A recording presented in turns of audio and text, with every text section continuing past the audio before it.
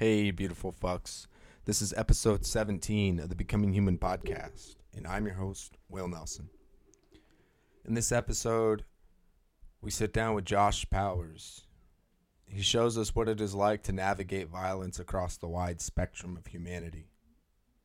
We explore why this satiates his soul. Growing up, my mom was a huge stoner, and my dad also did a lot of substances too. I was always told kind of don't trust police, and that I had to hide some things because my mom might get in trouble. And that gave me a negative opinion of cops. That made them feel like that they disrupted families, that they were out there, I guess, to collect their taxes and put people in cages for personal choices. I lost my trust in police from a very young age. And I think a lot of people have. But as I grew older, I realized that there's certain laws that they don't really have a choice in changing. And just like how I have a job, I have to abide by certain procedures, or else I would lose my job, even if I disagree with them at times. But there's also a wide level of incompetence amongst people, and also assholes too. Just because I encounter an asshole cop, it's not fair for me to generalize and assume that all cops are assholes. And to be in situations where you must make choices with the very consequence of your life and other people's lives on the line. And the idea that we are nowhere near rational beings, but incredibly emotional, made me kind of curious what it was like to be in a police officer's position, or somebody who is charged with de-escalating a situation for the sake of the people around them in their own lives, or preserving their own lives rather.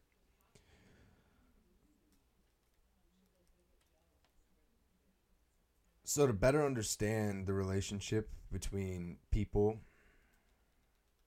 who are either attacked or targeted by police officers, and to better understand what it is like to be in the police officer's position, I try to seek out amongst my friends and peers people that encounter this on a daily basis. And Josh Powers is a casualty loss associate, and he's been doing it for a very long time. And before that, I think he was an armed security guard and a bodyguard prior. This is literally something that he obsesses over. And I don't mean that in a negative way. I admire that. But I'll step out of my own way and we'll get to the episode. But before that, I'm going to play you in with a song by Hawkeye. Go check him out on SoundCloud and EDM artist for Bitch. Bitch. Bitch.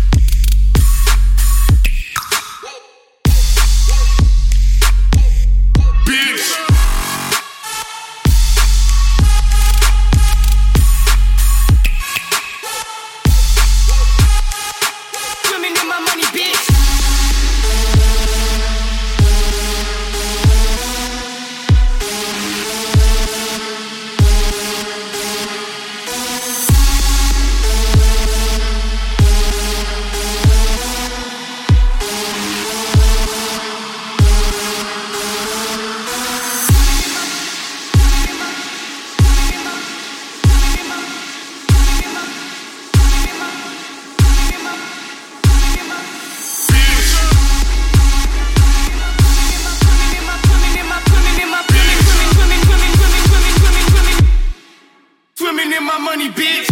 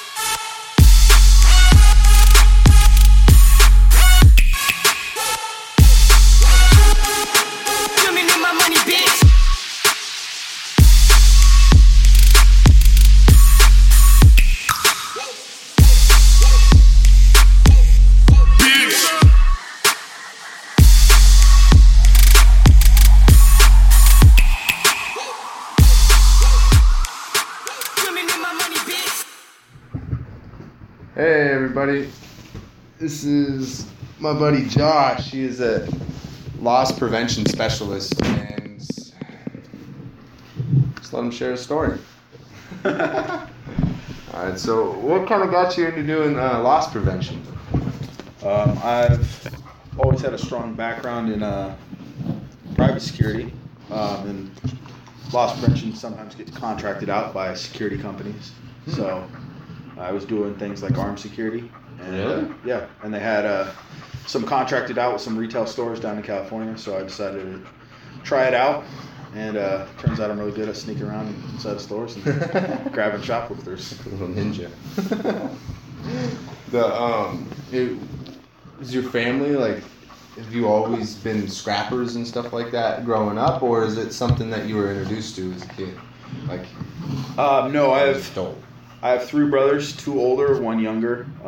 So 4 of us, and we all did football, track, wrestling, baseball, water polo, pretty much anything contact we did. So a lot of experience with going hands-on and rolling around and going body to body with people. Mm-hmm.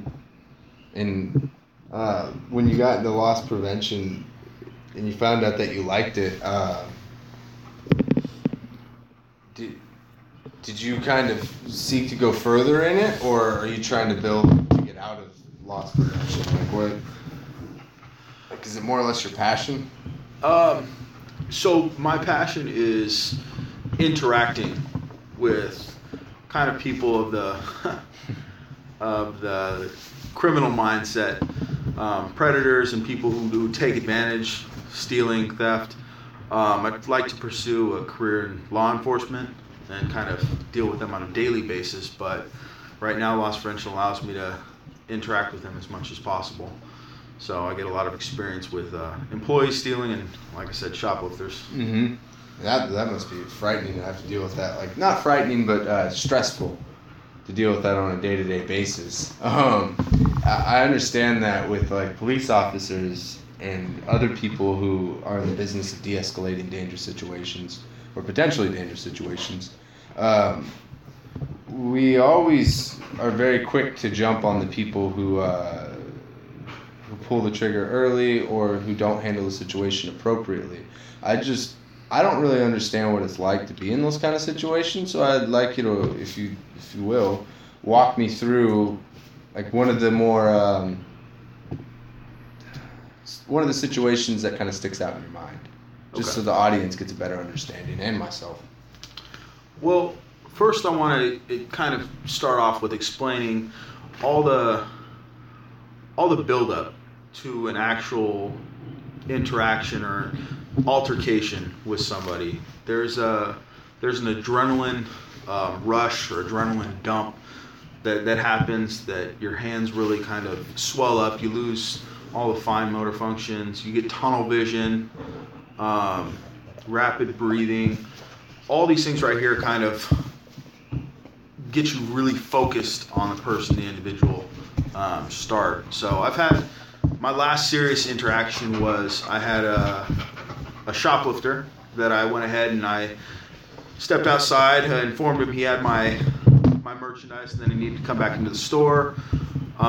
Really paying attention to his hands, really paying attention to his body movements. He decided that he wanted to get physical. It turned out later he had warrants, so he really just didn't want to go back to jail. But he wanted to get physical, so I just kind of used basic judo training. Took him down to the ground, just kind of swept his foot out from underneath him, brought him back down to the ground, put my knee onto his back.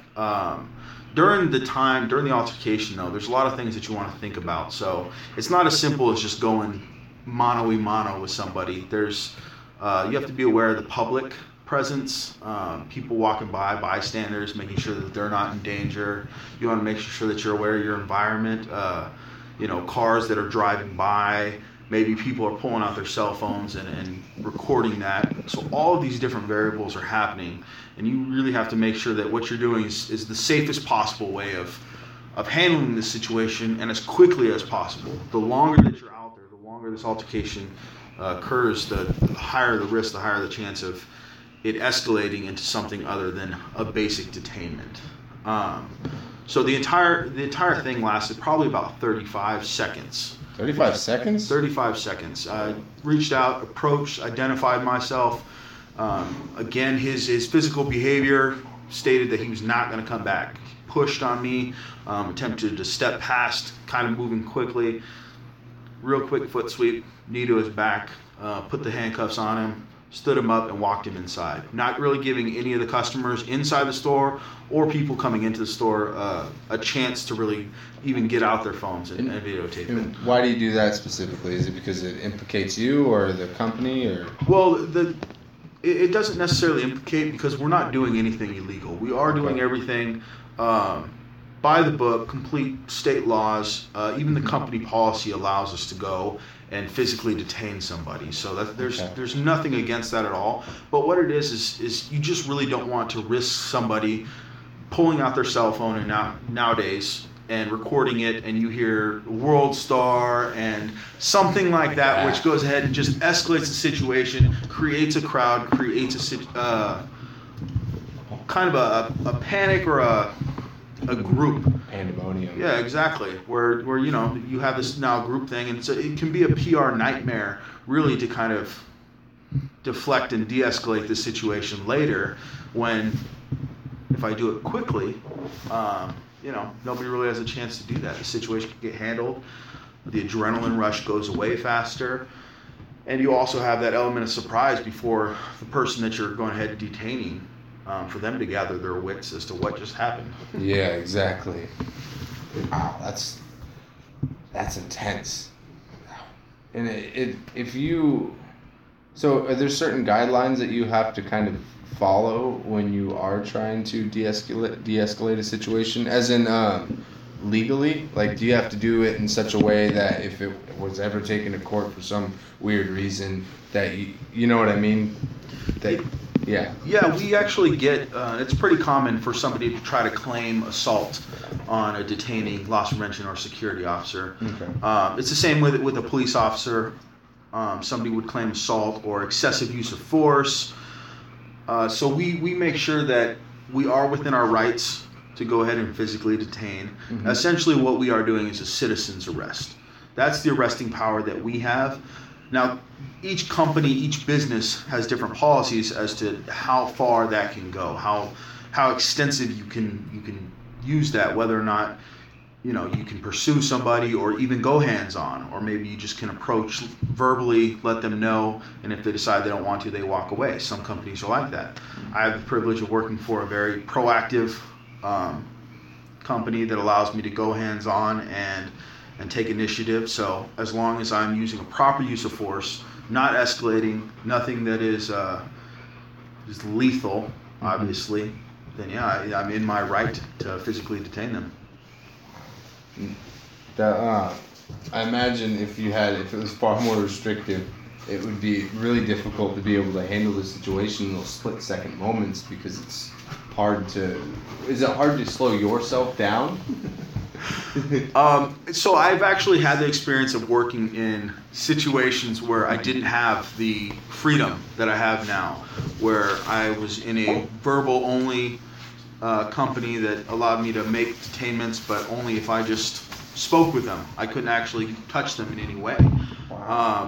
And there's different tactics that you can use for that. There's ways of confronting somebody and giving the appearance that it can go physical, but the easiest way is just to talk it out with them. By reasoning and rationalizing the situation with somebody, you can really kind of change the mind and wait for that adrenaline rush for them to wear off. So as long as you draw that process out and you really sit there and get them talking and explain the situation, a lot of times you can still make a successful detainment. In other ways, if someone were to fight you or run or use force essentially to take from a business, the crime is robbery, using theft, using force or fear, and by taking something by force physically by removing it from property, it's a felony. So by giving this information out to somebody and giving them the chance to step inside and settle for this misdemeanor, settle for some paperwork and a civil action rather than turn this into a bigger ordeal, most of the time they'll take the lesser crime. Because you're not putting them in a defensive position. You're offering, like, I'm trying to help you. You fucked up. Exactly. You're caught now. Now you have two options. You can take the big crime and risk being caught, or you can go ahead, you can come back in, handle a much lesser penalty. Mm-hmm.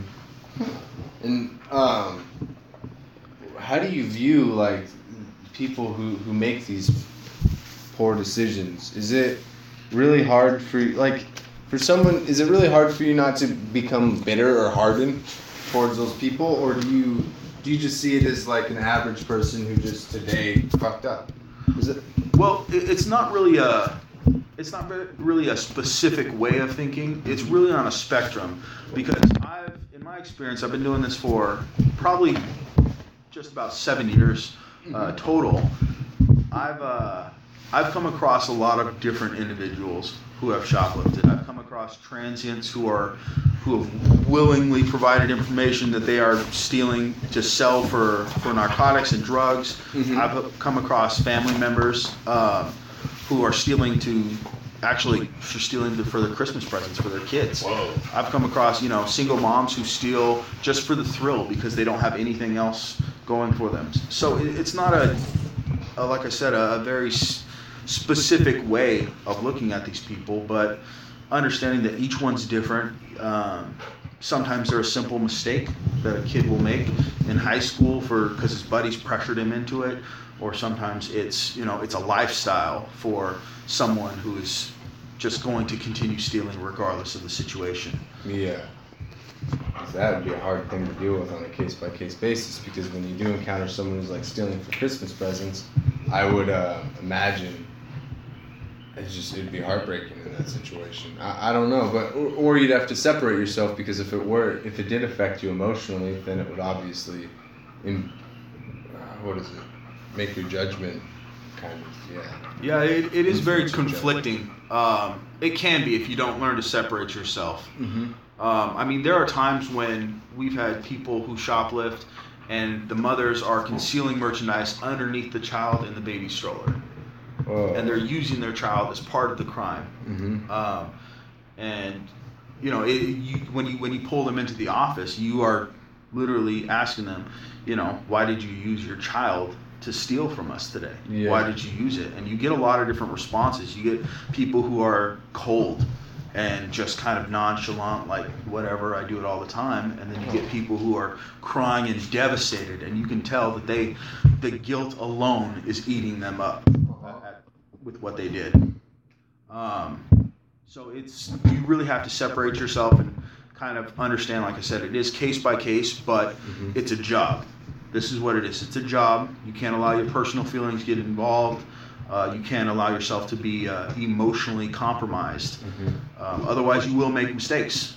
Otherwise, mistakes will happen. There's a higher risk for situations to get out of hand if you allow yourself to be compromised. I would imagine you become biased in your judgment, I guess, which would be, emotionally compromised. You can. Huh. And for you, in like a... Go, Kessel. Go. The dogs just love me. They just want to lay all over me. I'm like a doggy hotel. And for you, what... I don't mean for this to come off in the wrong way, but I don't know what other words to use it, but what do you enjoy the most out of this? Or what do you... I don't want to say like enjoy, like you get joy out of it, but what fulfills you the most out of this, You know what? There is a sense of accomplishment in being able to catch people doing wrong, catching people committing crimes, and that's what they're doing. Is they're stealing from businesses. They're really hurting the businesses, hurting the opportunities that the employees have there. The inventory can be completely askew because of this. So there is a sense of pride and a sense of accomplishment by apprehending people who steal. But probably one of the best feelings out of this is when I apprehend somebody and they actually have prior warrants and issues for other situations. So a lot of times I get people who have this criminal history and the police have already been looking for them. And because I caught them, now they're off the streets. Oh, wow. So that's actually a pretty common situation for me. Is to catch people who, like I said, have warrants, have domestic, have aggravated assault issues, have just really dangerous people or really high-level criminals that come in and make a small mistake at one of my businesses, and I'm the one to catch them. And you know what? I don't see them again. Yeah, exactly. I could definitely see how that derives a sense of fulfillment. Just kind of being in this protector role in a lot of ways, and that's such a crazy situation to be in, to de-escalate situations like that where you literally have your life on the line, but you also have to consider their life as well, as long as they're not going to kill you. I mean, like an imminent crossing you out. Yeah, the physical aspect is one of the most intense. We are completely hands on, but with no tools of any kind except for handcuffs, and which are obviously handcuffs are the only tool is used to restraint. They're not used as a weapon ever. So really, what we are doing is we're going after these people who have syringes, who have knives, who have firearms, who have different makeshift blunt and edged weapons, and we're apprehending them with as long as we're safe to do so. We're making sure that we're as tactical as possible, and then we are placing them, in handcuffs, bringing them inside, detaining them inside this office where sometimes it's just you and this other person who you find out has multiple warrants for all kinds of different things and possibly carrying narcotics on them, and you just sit there for 20-30 minutes until the police arrive with them. Wow. That's intense. And have you always been this courageous in the face of threats? I understand for some people, like I've met quite a spectrum of people, and there's quite a few people out there who, like you and I were talking before we started the podcast, would literally turn the other way and run. And then there's that freezing, the freezing or the inability to move thing that we were talking about. Did you start there and had to work your way out, or have you always been able to handle yourself really well in these situations? Unfortunately, I actually have failed. Oh, really? I have failed in most physical interactions we have all failed throughout my life. No, I've made poor decisions. I froze in the middle of altercations. I have made mistakes. I've acted too quickly. I've acted too slowly. So I like to say that I've failed so many times now that I can see the failure coming, and I choose to do the other do the other option. So when I get in these situations now, I don't think it's a courageous decision. I just think that it's the smartest decision because I've been through the bad stuff and I've already experienced it and I know what it looks like. I see. and it's almost like it's become, it's not instinct, but intuitive. Like you've hammered it down so much that, you know, you're like a musician where they don't have to think of the chords they play because they can't play a song if they have to think about it. It's just natural right there because they've worked it so much. Yes, Wow. yeah, by working it over and over. I want to say in the last year, I've been part of 130 detainments for external theft and about 12 internal detainments for employee theft. So, That'd be really uncomfortable. yeah, like I said, when it comes time to being in the middle of it and being in the heat, I have a lot of experience. Yeah, exactly. And it sounds like even outside of detaining people in de-escalating situations, it's like you're on a constant track of. Sounds like you have to continually improve yourself and be observe yourself, introspective. Yeah. In order to build and kind of work your way forward. Has that always been something that you've done, or was there like a moment in your life to where you started, I guess, being aware of who you were in this world and who you want to become? Like, was there a pivotal moment in your life that's like, hey, I want to start working towards this, or I need these things to work on moving forward? 'Cause I would say there wasn't one pivotal moment. There was more of multiple situations that have occurred throughout my life, as to each one considered a major stepping stone. Mm-hmm.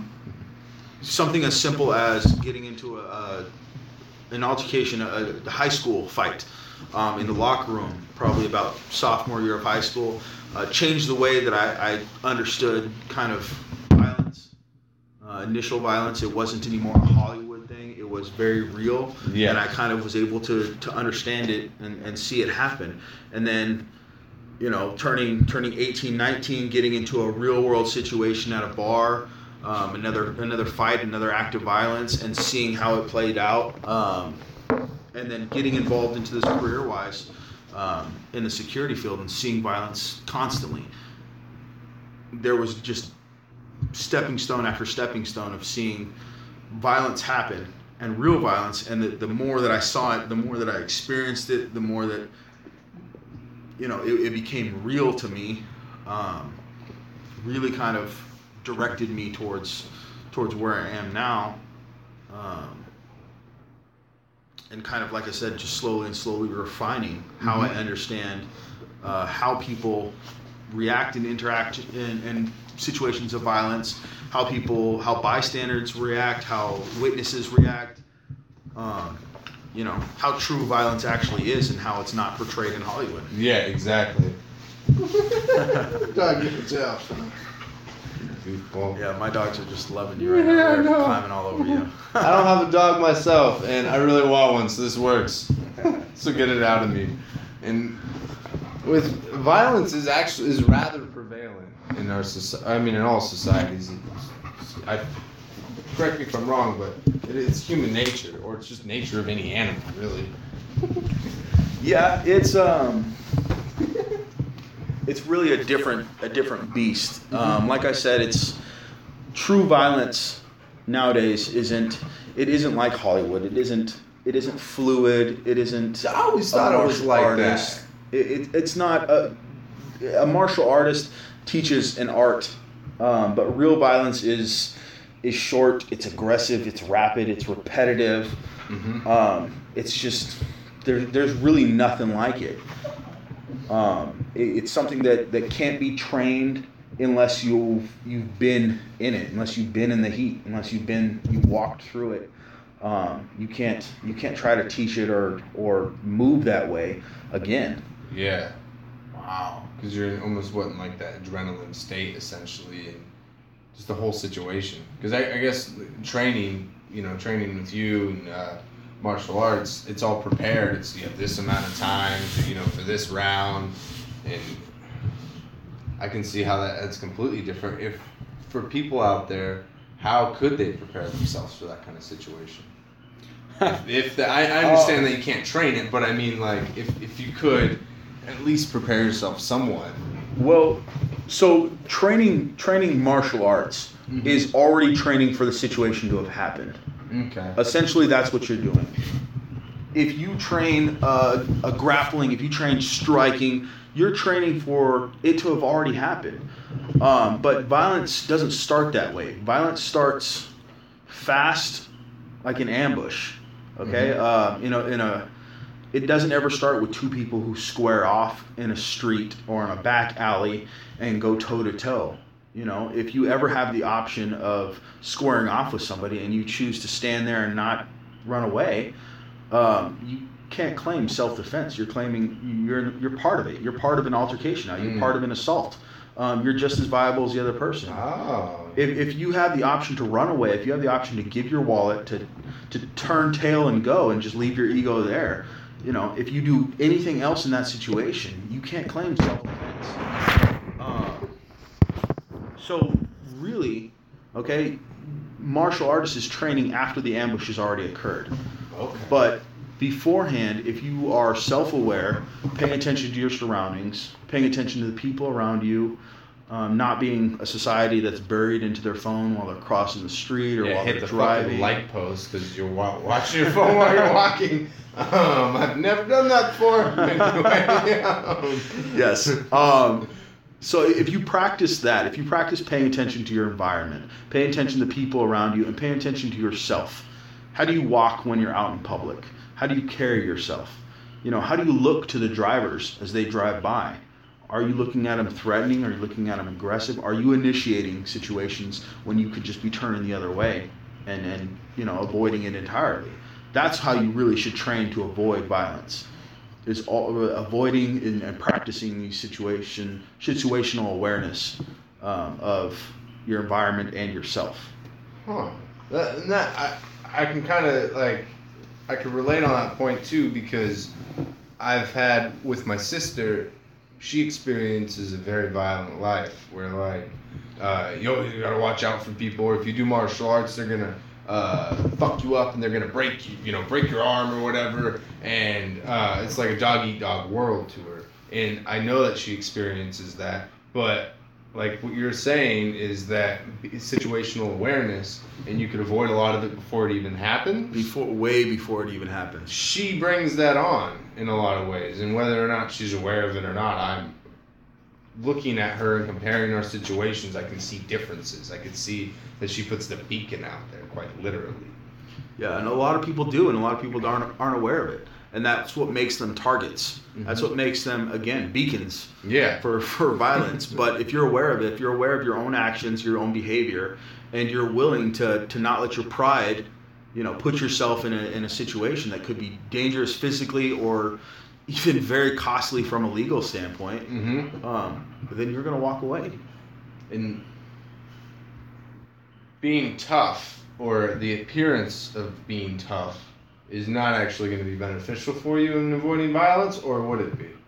So there's a difference between being tough and having that ego, that machismo. Yeah, there we go. Type ability. Now, like I said, everyone is different. So sometimes you can walk around as the toughest guy in the room, and that works. Nobody wants to mess with you because nobody in that has that personality that they want to mess with the toughest person in the room.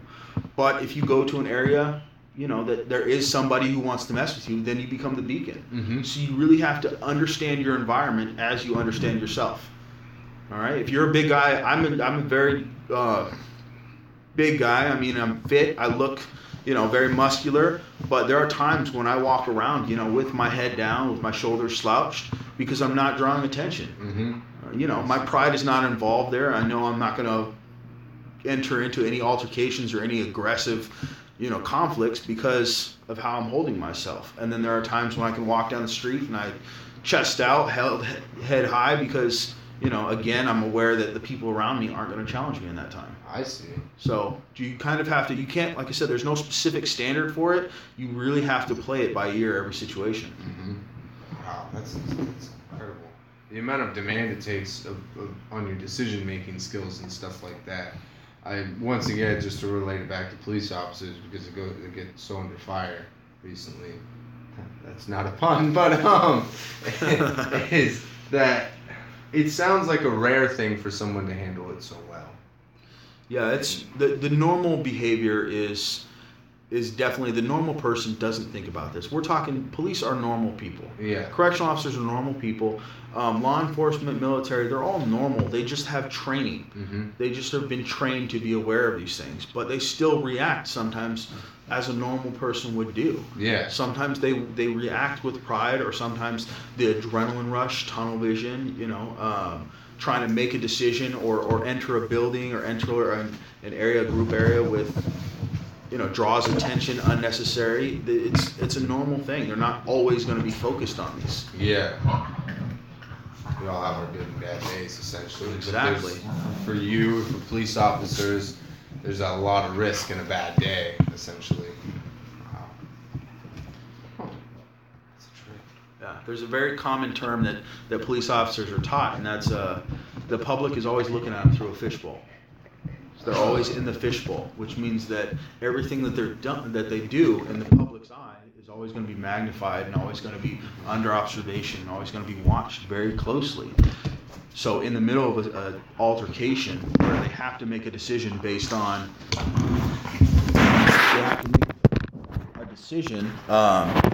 somebody's physical ability, somebody's experience. They come across somebody who stands like a martial artist, who is wearing a large jacket, possible weapons inside, but there's a crowd around him, there's cameras out, people have phones, people are yelling at him. And it's not just PR, if it goes south for them. Exactly. This is life and death, not only for them, but this is life and death for the people around it. All these bystanders with phones out and everything who are just trying to watch and put something up on YouTube to make themselves famous, yeah, they could be in danger. The officer is very much aware of this. And they have to be able to protect them, because if someone whips out a gun, and then it's game over for not just them, but everybody else. Yeah, exactly. And we're not talking firearm, we're talking knife, we're talking just aggression itself. Mm-hmm. Sometimes a physical person is enough to do damage. Oh wow.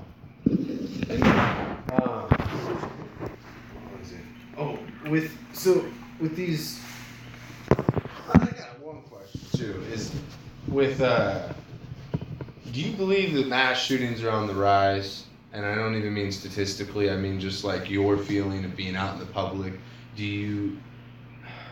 How would I say this? Do you feel like it's a lot less safe for the average person to be out in public? And the reason why I bring this up is because I have some people who are discouraged from doing things because of, the mass shootings and stuff like that. And what I always say is it's probably the news, is that it's being reported far more. And even if it's happening more, we do have more people. So statistically, it may or may not be the same. I'm not really talking numbers because I don't know the numbers very well. But I try to discourage this sense of paranoia because I think it's ultimately destructive as an individual. In these situations, though, in public, do you think there's a greater danger today? And if so, how would you prepare yourself for... I know it's a case-by-case situation, but I mean, how would you go about identifying it, I need to leave, basically? Well, so I agree with you. I think because of social media, because of how we're all connected now, if a situation does occur, everyone will hear about it. Mm-hmm. It's not so rare nowadays where with the Columbine incident, when it happened, it was such a big deal it rocked the nation. Whereas nowadays, you do hear about active shooters and mass shootings, weekly almost across the nation. But I do think that there is an increased chance of it happening because of the mentality of people nowadays. Mentality is how so? People are more inclined to act out in extreme situations. Oh. A personal opinion of mine is that when we were growing up, when the generation before us were growing up, if they had situations of violence and altercations, a lot of times it would end in a school fight. It would end, you'd go out in parking lots, you'd go out to back somewhere, and you would fight, and you would understand the specific level of violence needed for that situation. Now it's so many people are being coddled essentially and preventing from acting out and understanding violence, that they're only outlet now is an extreme situation. Is, you have kids who are bringing their parents' firearms to school, or who, if they get somebody picks on them, then they attack them with a pair of scissors or something. It's an escalation of violence instead of handling it, like I said, as older generations would have, and with appropriate. Now, there are situations, I'm not saying every situation is like this, but there's hit and miss. But I do think that that's kind of what's the social standard right now is if a situation goes bad and people are depressed or have an opinion, then it's going to get violent and it's going to escalate into large violence. It's almost like repression. Anytime you repress something, it gets way worse. Like sexual repression, a lot of things. Yeah, exactly. They're being held back from experiencing it at a young age and understanding. If a puppy is never develops a method for how to use its teeth. It doesn't know how to bite. It doesn't know how to chew on things. It just has teeth, but it's always kept from using them. When it gets older in a dog and it's being treated in a situation where it has to act instinctively, the dog itself now is going to bite. It's going to bite, and it's going to bite hard because it hasn't learned the tolerance. It hasn't learned the nuance of a bite. Exactly. It doesn't have the control because it doesn't have experience with that. So I feel like, yes, we're in an environment where adults don't know how to react to violence, and they don't know how to react to situations, so it's escalated greatly. Now, having said that, I don't think that should hinder you from living a full life at all. I think that you can still go out, you can still enjoy just every situation possible, but going back to what I said, you have to be aware of your situation and yourself in those scenarios. If you walk into a nightclub, you have to understand these people are under the influence. These people are, highly populated and confined area. Everyone is there for fun, for sex, for drugs, for a good time. Everyone's inhibitions are lowered. That is an area where problems are going to occur a lot more than at the grocery store. Okay, the mentality is different there, and I explain this to my female friends all the time. If you go to a nightclub and you go just because you want to go dancing, but you go there and a guy comes up and he grabs your ass. Yeah. Okay? You slap his hand away. You say, "Get off me, this is this." You turn around, you walk away. If you're in a grocery store and a guy grabs your ass, you freak out. You call the police. You put him on blast. It is a different situation. I'll think about that. And yeah, that is because what has been socially acceptable and what is the norm now in those environments is just outrageous. And I come from a background of doing security and entertainment venues, and so I've seen a lot of these, and I've seen a lot of reactions, and I've seen people shrug it off. I've seen guys get hit in the mouth before, but I've also seen guys just getting pushed away, and a group of girls who just come up and just grab their friend and pull her away, like, "Hey, no, we're fine, whatever." Like, it's no big deal. And I think about this, like, if you're in any other venue, any other area, at the store, you're having brunch at a bistro, and some guy comes up brushing up on you, whispers in your ear or something like this, you would freak out. You would have a completely different reaction. But if you go to an environment that welcomes that attitude, that's so lenient on something like that, then you can expect that other scenarios and other situations are going to be escalated there as well. So, like I said, enjoy yourself. Go to places that you're going to have fun. Don't stop just because of all the violence. Don't stop living your life, but be prepared. Be aware. Have an exit strategy. Have a plan. I never considered how much the social norms get flexed in different situations like that. Because if someone grabbed my dick in a grocery store, that would be really uncomfortable. I mean, I'm a man, so I'm not trying to be sexist. It doesn't matter. Even if an attractive woman were to go ahead and aggressively grab you, at a club, you would be, maybe, let's do something. But at a store or at a McDonald's, someplace where you're getting food, anything like this, it would be a completely different scenario. Yeah, exactly. You would, cops would be called. Yeah, cops definitely would be called. Oh, shit.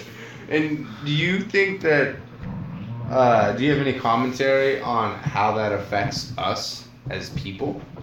having those environments where social norms get flexed? I think that they're a good outlet, but Mhm. I think it all goes back to what people are what's being repressed inside of people, and then them needing an outlet for to act, to drink, to dance. I think that the norm for them is they have to behave a certain way and act a certain way, so they need these outlets. The younger generation feels that maybe in school they're uniform, dress code, clean shaven, all these rules and everything. Button So down tight. they need to go someplace where the rules aren't there. And I think that's what happens, and that's why the clubs and nightlives are filled with those people that come in right out of areas that the rules were strictly enforced. Yeah, exactly. They haven't yet figured out how the world works or how everything. What's too far? Exactly. And so they allow things. They're in a place where the rules aren't there, so they allow things to go ahead and escalate. They don't have that understanding yet. And I imagine too, I mean, I've been in situations, I don't know how relative it is that there's a no turning back point on some behaviors or some situations where you're doing something and it's like, oh, fuck, I'm already this far, and you just make some really poor choices and you just pull that trigger because you're not accustomed to, I guess, being in those situations or acting out any of these urges or sensations or ideas. For women, there's always this thing that women are vulnerable. And is that really the case? I mean, I understand that if you have like a 125-pound fully grown woman and then you got your average, 200 or 175-pound man, even when he's got the flu, he can kick the shit out of her. But I mean, no offense to women, but is this something that women really need to consider? Is there a pretty big threat? Yeah. When they do go out. Yeah, I'm fully supportive of the females that can hold their own, that can that have law enforcement training or that have martial arts training, that are physically strong, that they work out, they know how to carry themselves. Maybe they grew up with a group of brothers, whatever it is. Yeah. I fully support that, but unfortunately, that is not the norm. And I think that a lot of ways that the females grew up understanding and thinking that that's the norm kind of been a crutch to them as well. But in my experience, being in those environments, the women are targeted, and you're right. Sometimes they just let things go too far. Yeah. And they put themselves in situations, especially the younger generation, that they don't have experience saying no. They don't know what a strong no looks like. They don't know what a cut and go looks like yet. So they have nothing to base that decision off of. So they just let it go. Oh, I see what you're saying. And that's a dangerous precedent in that situation. It's like, I could take this further. And that's that prey versus predator kind of thing. Exactly. Yeah, they're put in this mindset where they don't know what what a predator looks like, or maybe they do, but they just don't know how to avoid or evade or escape something like that. I've met some people too, like that I have one particular friend, and if you take him out into the woods, he's afraid he's gonna get lost. He doesn't understand any sense of direction, doesn't know how to start a fire, doesn't know how to feed himself, and if he won't go out to the woods by himself because he's so afraid. And this guy is bigger than me, older than me, and I'm just like, okay. And I've talked to a handful of other people who are like that as well. And I feel like that is something that I don't want to make this sweeping assumption, but I see this a lot in younger people. And like 30 and under crowd is where it's like not the confidence. I don't even want to say confidence. The ability to say no and be assertive is just diminished. And I don't want to, once again, not a sweeping gesture, but I'm saying there are pockets of these people out there. And I think it can be dangerous in certain situations, or I don't know. Yeah, I wouldn't say that that's specific to an age group, because I've seen that in quite a bit of everything. I've seen older graphic. Yeah, I've actually seen older people get taken advantage of. Middle age, younger, teens. It's it's a mindset, really, and it's the type of environment they were raised in. It's the type of role models that they have. Sometimes it's just personality issues, but I think that if people, again, were situationally aware, okay, there's a lot. It takes a lot for you to go ahead and change your own behavior, so that way you appear stronger. You appear not to be a victim. You walk taller. Yeah. That can take a lot more than training yourself to understand what's going on around you. Okay, to being able to identify situations that maybe aren't situations you should put yourself in. Your friend who doesn't go out to the wilderness or anything like this, maybe his assertive decision is not going to the wilderness until he's trained on that. Yeah. Maybe that's where he says no on. Maybe that's where he stands his ground, is that one right there, because he knows if he went out there, he'd be in a bad spot. But if people took that towards an urban environment as well, I'm not going to go down the street, at 2 a.m, even if there's a McDonald's down there and it's the only thing that's open. Yeah. I'm not going to go down there because, lights, cars are broken into. It's a bad area. I had a friend who did this down there. Like, if you took that same principle and applied it to being assertive in an urban environment, you would avoid situations and you would keep yourself out of them. I see. So that situational awareness, once again. There's even just like when to keep people from breaking into my fucking car is kind of like what you and I were talking about before we started the podcast, was being gray. Is that the only time that I had my car broken into was when my son left his wallet on the back seat, and that wallet was empty. And then every time at my work when I replace people's like door glasses for their vehicles, it's because they leave a bag in there. And that's it. That's the only reason. I've never heard someone, oh yeah, I just broke in my car because there wasn't shit in there, or there's a jacket. No, it's because they set themselves up almost. And I guess there's two things on that. First one, it got me thinking, so does every time I park my car, does someone look in my car? And I just don't get jacked because I don't got anything in there? Because every time that someone's left something in there, they have been robbed. So I feel like there's just a lot of predators out there or something like that looking to, steal things, or I don't know. Well, yeah, I would say that's probably a good way of looking at it, is that every time you leave your vehicle, somebody's going to look inside. That right there is going to keep your vehicle probably the safest, making sure that nothing's in there. But yeah, you want to be as gray as possible. Think about if you thought about yourself like your car. Okay, if you thought that there's always somebody watching you, always somebody who's going to see what you have and whether or not they want to take it, and whether or not they can take it. Does your car have an alarm system? Do you work out? Okay, does your car have tinted windows where it's going to be hard to see? Maybe you stand and you portray yourself with a very ominous tone. It's very hard to figure out, hard to read. Okay, so the harder that you make yourself a victim, the harder you make your car a victim. Okay, the less likely predators are going to prey on both.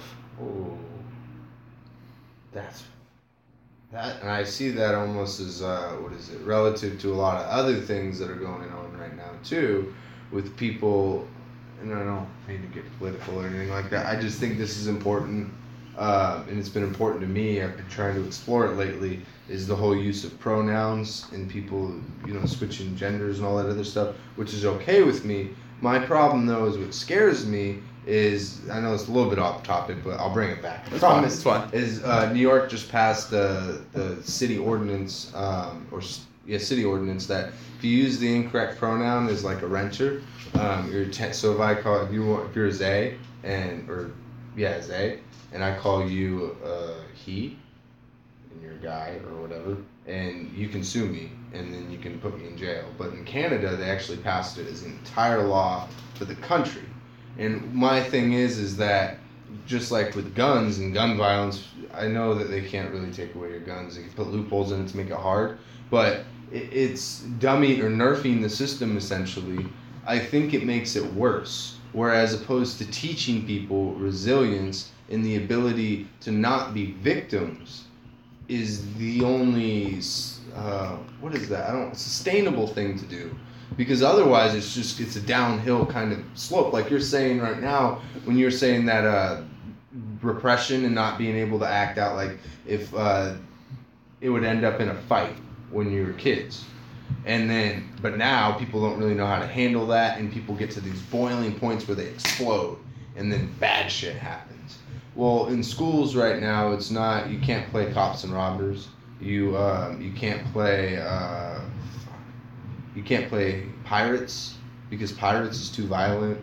And what I'm saying is like trying to take away the violence as opposed to teach yourself how to defend against violence is making us soft and very dangerous for when we do explode. Yeah. And I'm curious in your thoughts on that, like, because you see violence obviously often, and would it be making the system, if you could magically change the fucking system, would it be making the system to where people couldn't access these dangerous tools, or would it be teaching people how to just deal with the 10% of fuckheads that we encounter? Yeah, that's exactly what it would be. Is I would definitely, I agree with you 100%. I think that it's more of, it's more like your immune system. Yeah. You know what? If you block it completely from ever interacting with germs, then you could be 25 and finally hit your first germ, and that's it.